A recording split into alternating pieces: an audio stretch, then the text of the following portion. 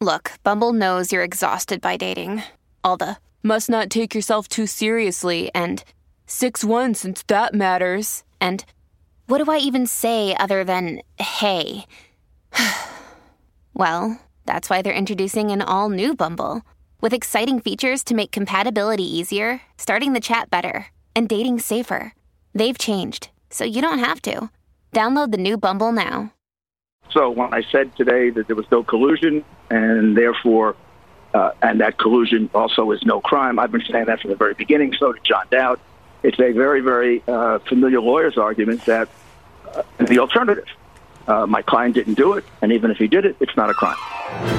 So, I mean, you need a whiteboard for some of this because there's so many different iterations of it. The only crime here is hacking, and it's ridiculous to think that the president hacked. The person who's controlling the overall communication strategy is obviously the president, right? Well, first of all, he said there was no collusion whatsoever.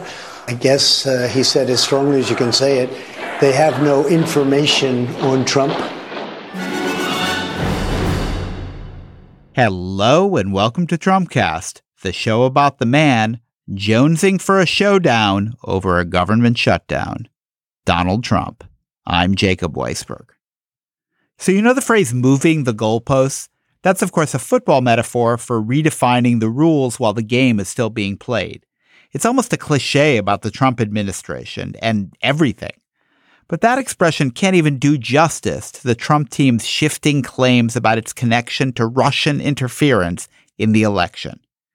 What they're doing is more like uprooting the goalposts, throwing the football into the stands, kicking the ref in the balls, firing the NFL commissioner, setting the stadium on fire, and announcing that the game is now pro wrestling. Remember right after the election when Hope Hicks said that the Trump campaign was, quote, not aware of any campaign representatives that were in touch with any foreign agents? It never happened.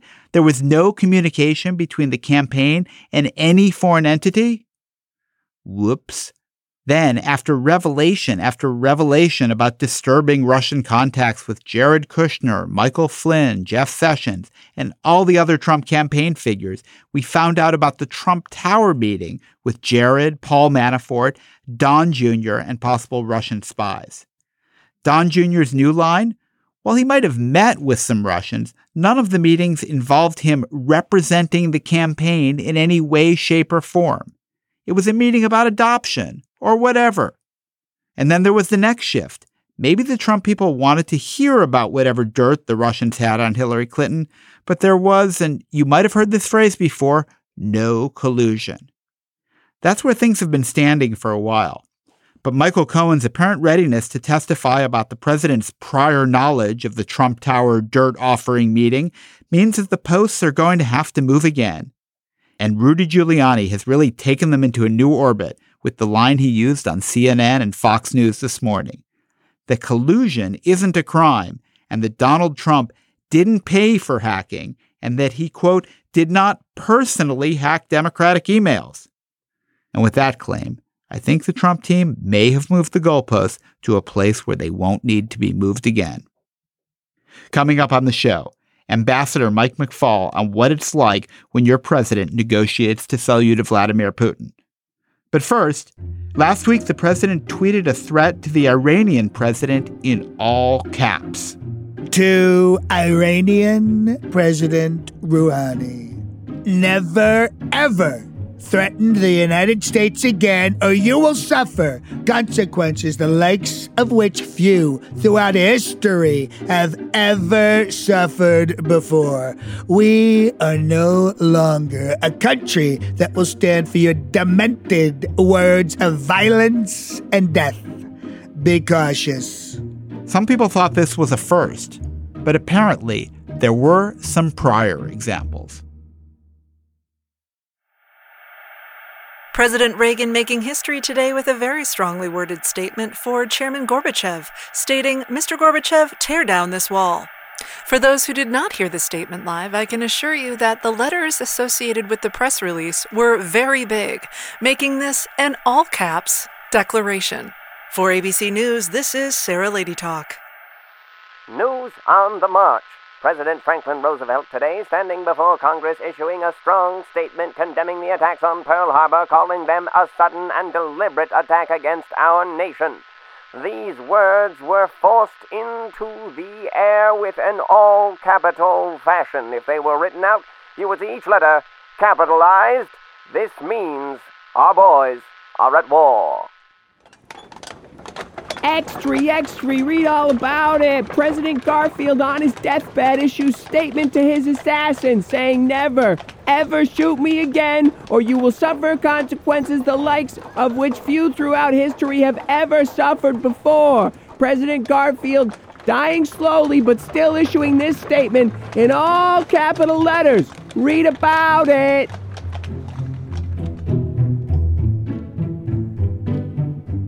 Today's sketch was improvised in our Brooklyn studio by our friends Steve Waltine and Kate James.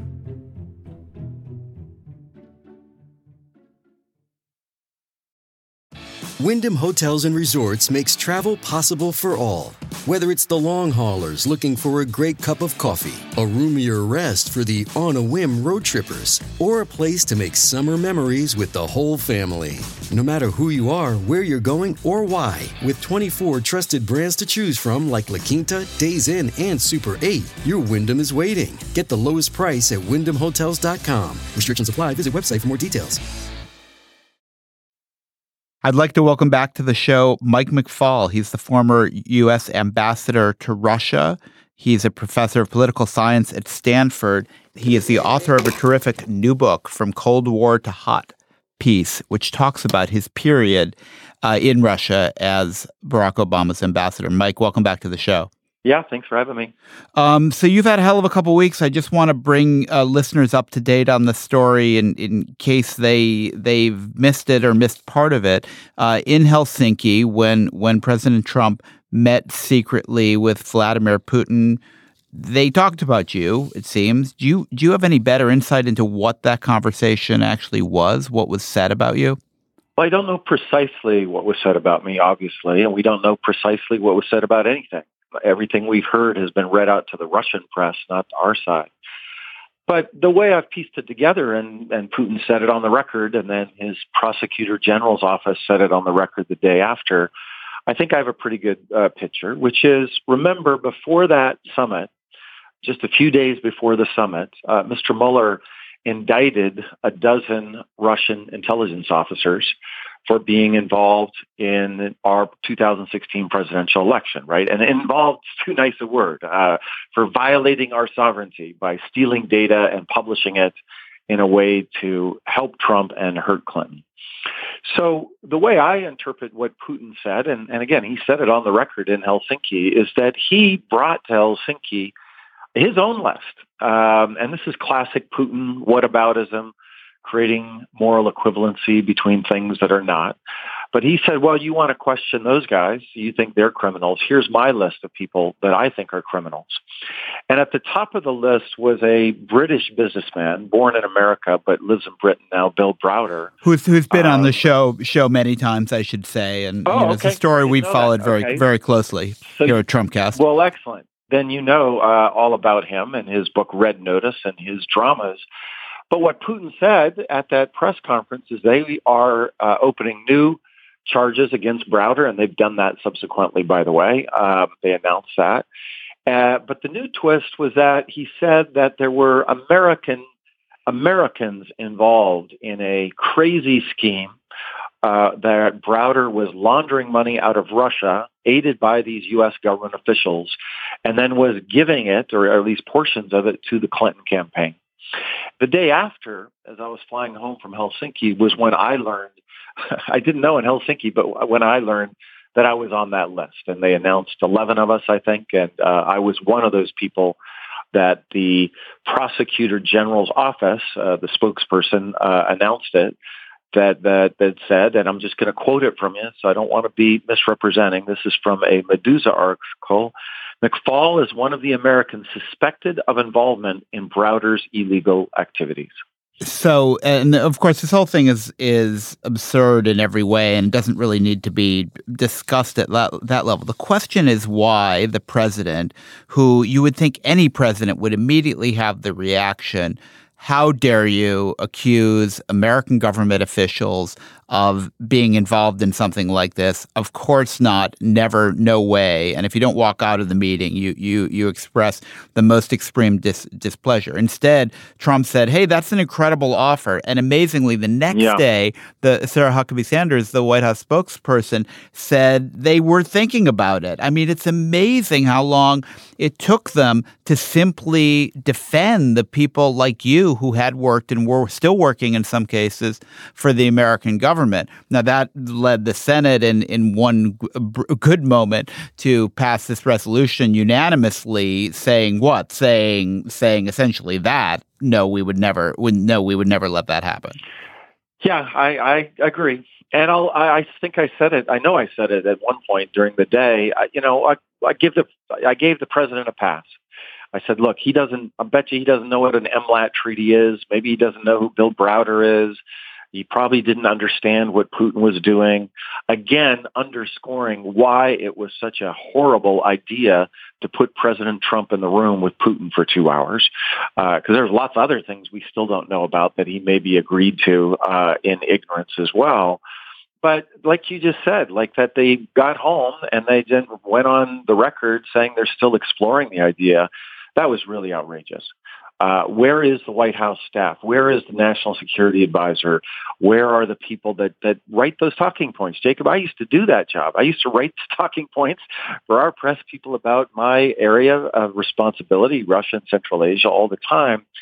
And that was pretty disappointing. The good news was the State Department got the statement right out of the box and said this is absurd.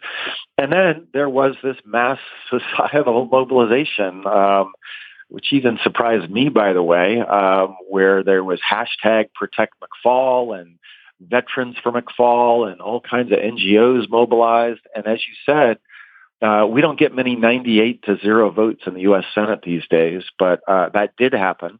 I actually have a commemorative copy of the resolution sitting right here on my desk that Senator Durbin gave me. And eventually, the White House got to the right place, although even in their third try, they still called Putin's gesture sincere. And there was nothing sincere about that. And I don't know what's going on there. Either that means that they genuinely do not understand Vladimir Putin and the way he works, or everybody else does, and this could be the case in the Trump administration, but the president himself is just so fixated on being Putin's friend that he asked his press spokesperson to put that word in there. Putin decided, Mike, almost as soon as you got to Moscow that he was going to make you into an enemy. And they abused you and harassed you in ways that are atypical, even for an American ambassador in a hostile country and certainly in Russia. He has, I think, maybe in certain ways continued to do that since you've left and moved about as far away as you can get back to Stanford. But what I want to know is what he can do to you now and how the American government, how the Trump administration should be trying to protect you and is or isn't doing that. Well, yeah, I mean, you're absolutely right. He went after me. Actually, even the day before I reported to the U.S. Embassy, as I talk about in the book, I think the chapter is called Putin Needs an Enemy, America, Obama, and Me. And it was Martin Luther King weekend. I remember it vividly.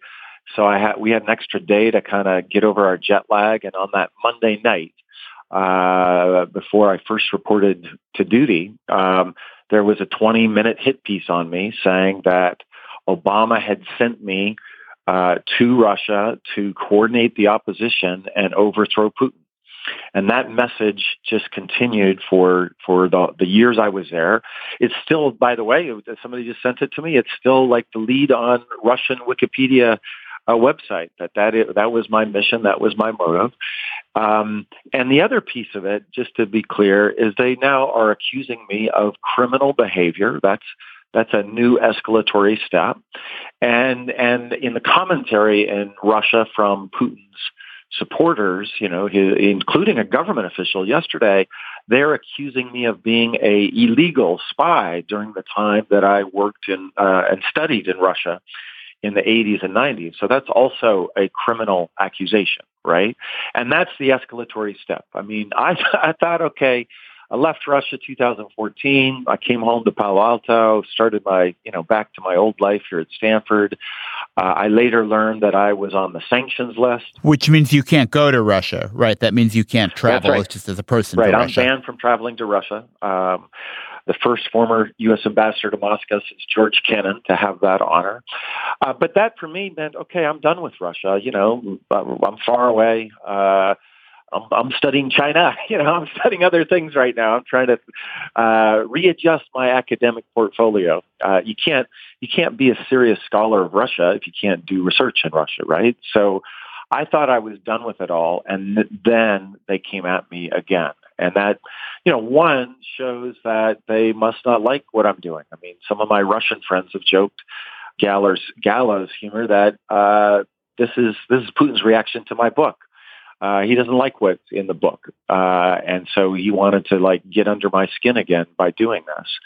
And I don't want to joke about it. He does get under my skin because, and this gets me to the next phase, I feel pretty good about, I met with many Trump administration officials last week, and as well as many members of Congress and senators. And, I think there's no chance that the U.S. government will allow us to be interrogated by the Russian government through this MLAT treaty, the Mutual Legal Assistance Treaty that Putin referenced in his press conference in Helsinki. So that's off the table now. That's progress. You wrote. I was just going to interrupt, and this may be what you're about to get to, but you wrote in this piece in the Washington Post a couple of days ago that there is another escalation Putin could take, which is issuing an arrest warrant and a red notice through Interpol to detain you if you're traveling not in Russia but outside the United States. Is that a real risk? And what could happen? I mean, we've heard about the abuse of this red notice system. It was the title of Browder's book. I mean, he's had these issues again and again of being in third countries and the Russians coming again to try to arrest him and in effect extradite him to Russia to stand trial on bogus charges. Right. And that's the next drama. That's the next fight that I'm in right now. So they do abuse this system all the time. In fact, well before this latest drama with me, I just published an article in Foreign Affairs about what should be the right strategy for containing Putin. And I said in that piece, one action should be to suspend Russia from Interpol because they abuse it for political purposes all the time. And we all know about Bill Browder and his book, Red Notice, and he documents it, and he still lives it all the time, by the way. It's a recurring thing that they put these, they're called diffusion. It's a lesser instrument that Interpol has below Red Notice, but the Russian government can issue a diffusion and without adjudication in the headquarters can seek your arrest. And so that's what happens with Bill. But it happens to all kinds of people who are not as famous as Bill Browder all the time, including Ukrainians and Russians. And, they abuse this system. And with me, I hope, and I actually think, given my former status with immunities as ambassador or as a White House official, that the probabilities of the Russian government seeking to detain me in a third country are probably pretty low. But I want to make them zero. I don't want to have to think about. I got 6 or 7 foreign trips planned between now and the end of the year, maybe even more than that. That's what I do for a living, and I want the Trump administration to be aggressive and preemptive, not passive and reactionary to an attempt to do this, because, I just read you the quote. They are accusing me of criminal activity already. That's on the record. And they can issue a warrant to question me for this criminal activity and put a note into Interpol. And yes, I could be detained in other countries around the world. And remember, I don't just go to NATO countries, right? For my job, I go to places like Ukraine and Belarus, and so this is something that directly affects my professional activity. And I just think, and it's not just about me. I want to make this clear. I think it's outrageous that Putin and his prosecutor general has even raised the idea that they would seek to arrest former and present serving U.S. government officials for doing their jobs. And if the Trump administration doesn't send a strong signal against that, I think it should be public, but at least private, then think about what that does to all Americans serving abroad, all diplomats, all ambassadors, all soldiers, USAID folks, Peace Corps. You're just allowing us to all be threatened and pawns in a negotiation that is about things we don't even understand. Basically, right? Yeah, I mean, you're just chess pieces to be moved about. That's exactly what happened in Helsinki, and just it also empowers autocrats, right? It shows. And by the way, I've learned a lot about Interpol last week, most of which I can't talk about, but Putin's not the only autocrat in the world that abuses this, including against Americans. And I just think it's time to send a strong public signal that we're not going to put up with this. So I want to ask you in a minute about what we can do, but why does Interpol stand for this? I mean, Interpol is an international organization. Why do they suffer this abuse of their red notice system, which is supposed to be used against international criminals, and it's being abused to persecute dissidents, as you say, not just by Russia, but probably by Turkey, and I don't know what other countries are sort of in on this game. But why is Interpol letting itself be instrumentalized in this way? I don't know. I honestly don't know. I think the formal process of getting a red notice, and here I really want to underscore, I'm just learning about this. I'm not an expert. I'm not an international lawyer. But my understanding after a week of discussing this is I think the formal process of obtaining a red notice that goes through the headquarters of Interpol, is adjudicated and then sent through the system, works pretty well. And obviously Interpol has, within their mandate that they're not a political organization, and they reject those. But this diffusion thing is the key thing. In fact, I think it is the key thing even with Bill Browder, although I want to underscore, I don't know that for a fact, which is any government can use a diffusion notice or whatever it's called to kick it into the system, and then it goes into the system without being adjudicated by Interpol headquarters. And whereas a red notice is a requirement to detain somebody, a diffusion is a request to detain somebody. So it's a lesser obligation by the governments that are a part of Interpol. And I think it needs to be reviewed. I mean, there are other instances of this, including with people seeking asylum in America that have the same process with them by the Russian government. And so maybe this is a good time for everyone to take a look at how this works.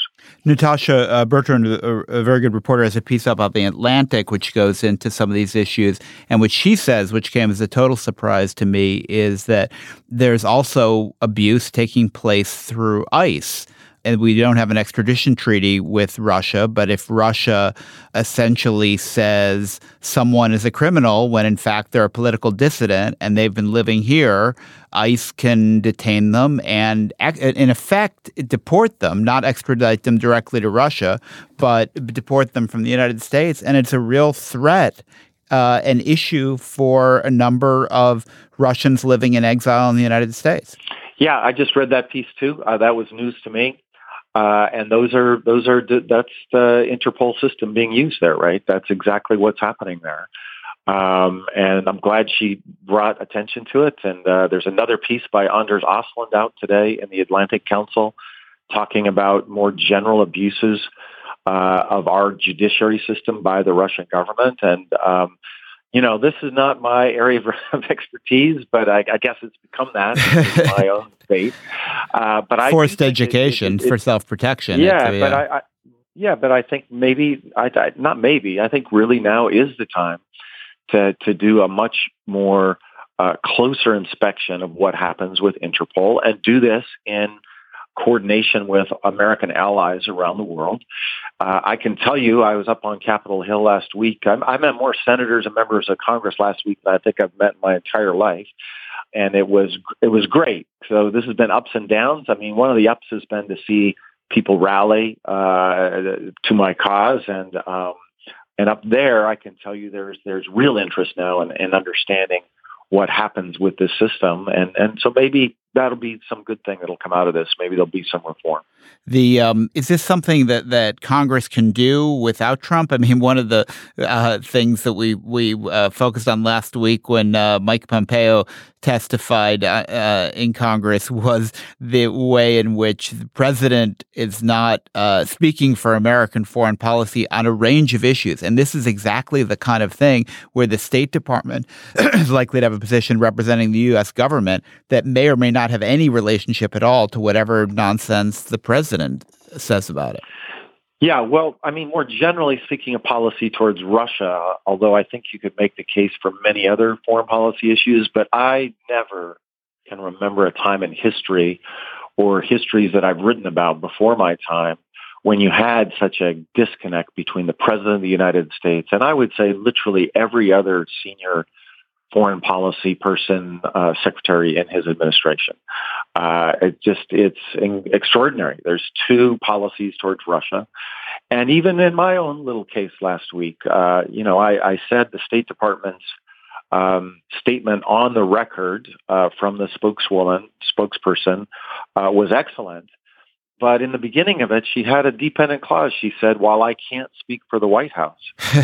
And I saw that, and I interacted with some of my former Obama friends who were in charge of strategic communications back in our day, and we couldn't believe that. That never, ever, ever should happen where there is two different opinions, statements on the record being made by the White House and the State Department.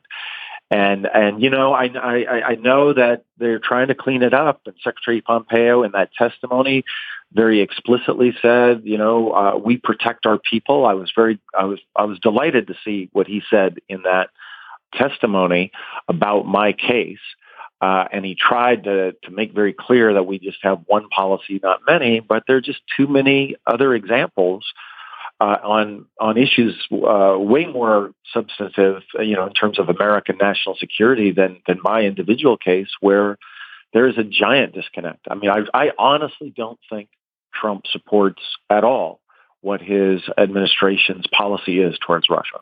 So to the Pompeo question, I mean, this question Pompeo sort of ended up debating with himself, but who speaks for American policy? Is it the president or is it the policy? And if the State Department says our policy is X and the president says, I don't believe that, I think Y, at the end of the day, which is America's foreign policy? Well, I would have said a few months ago, in fact, I think I probably wrote this and, talking to lots of administration officials and former administration officials too, by the way, that we all took comfort in the policy chugged along and the rhetoric of the president kind of came and went, but it didn't really have an impact, right? And I think there was a direct correlation between kind of smart policy and absence of presidential engagement. So the less he engaged, the more rational the policy was. And when he did engage, then that muddied the waters. But what you saw with Helsinki, in my personal interest, in my personal case, and with the other Americans accused of crime, that's when the president's stating things did matter. And, he said it's a wonderful idea, basically suggesting that we were suspects in a criminal investigation. And it took him a week to walk that back. And to this day, as we were mentioning before, I don't know what Trump and Putin actually said. And I don't know what will happen to me the next time I cross the border. And so, the policy of the U.S. government is to not allow something to happen to me, but that is not clear. I'll tell you honestly, it worries me. And so to me, it would be fantastic if President Trump would get on the record and said, I just called Putin and I said, there will be hell to pay if you ever even think about arresting a former or present serving U.S. government official. That would be fantastic. And have Putin say the same thing on the record, or I'd even take Lavrov. Give me Lavrov. That's enough. But that hasn't happened. So the good news is that where the rhetoric and policy clash, there has been few practical outcomes in terms of policy towards Russia. The bad news is that the rhetoric undermines the president. He looks weak.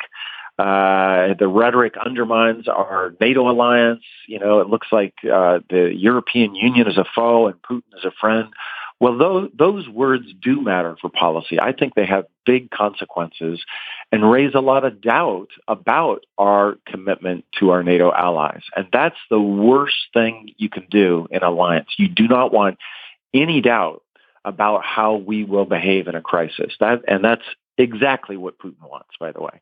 In fact, I don't know this for a fact, but I would not doubt if Putin himself was the guy that brought up Montenegro. And, why are you defending Montenegro? What do you have to do with them? Why does their security matter to you? And Trump said, where? Yeah, well, I don't know what he said. Right. But I know Putin and I know his strategies, and I would not be at all surprised. And that's just not good for American national security. Well, be glad, Mike, that as a diplomat, you never had to say, pay no attention to what my president says. Yes. Well, I actually have been reflecting on that, because when you go into the government, sometimes you have to leave what you wrote before or leave what you said before. You're part of the team, and that's part of the deal, right? And the longest chapter in my book is about Syria, because that was such a tortured process that we went through, where I, didn't always agree with my president. And I write about it for historical reasons in the book so that people can learn about it. But never in my 5 years of government did I have to go out and say something that I knew was against what I believed, or, not in America's national interest. And I'm struck by how, tortured the Trump administration officials are, especially Mr. Bolton, who, I've been on panels with Bolton about Russia. I know what he used to say. It's very striking how that has changed. And, I just, again, as an American, not as a Democrat or Republican, I don't think those kind of divides are serve our national interests. I think it makes us look weak. And I know it makes us look weak in the eyes of Putin. I've been speaking to Ambassador Michael McFaul. His book is From Cold War to Hot Peace, an American ambassador in Putin's Russia. Mike, thanks for joining me today. Yeah, thanks for having me. Do it again sometime.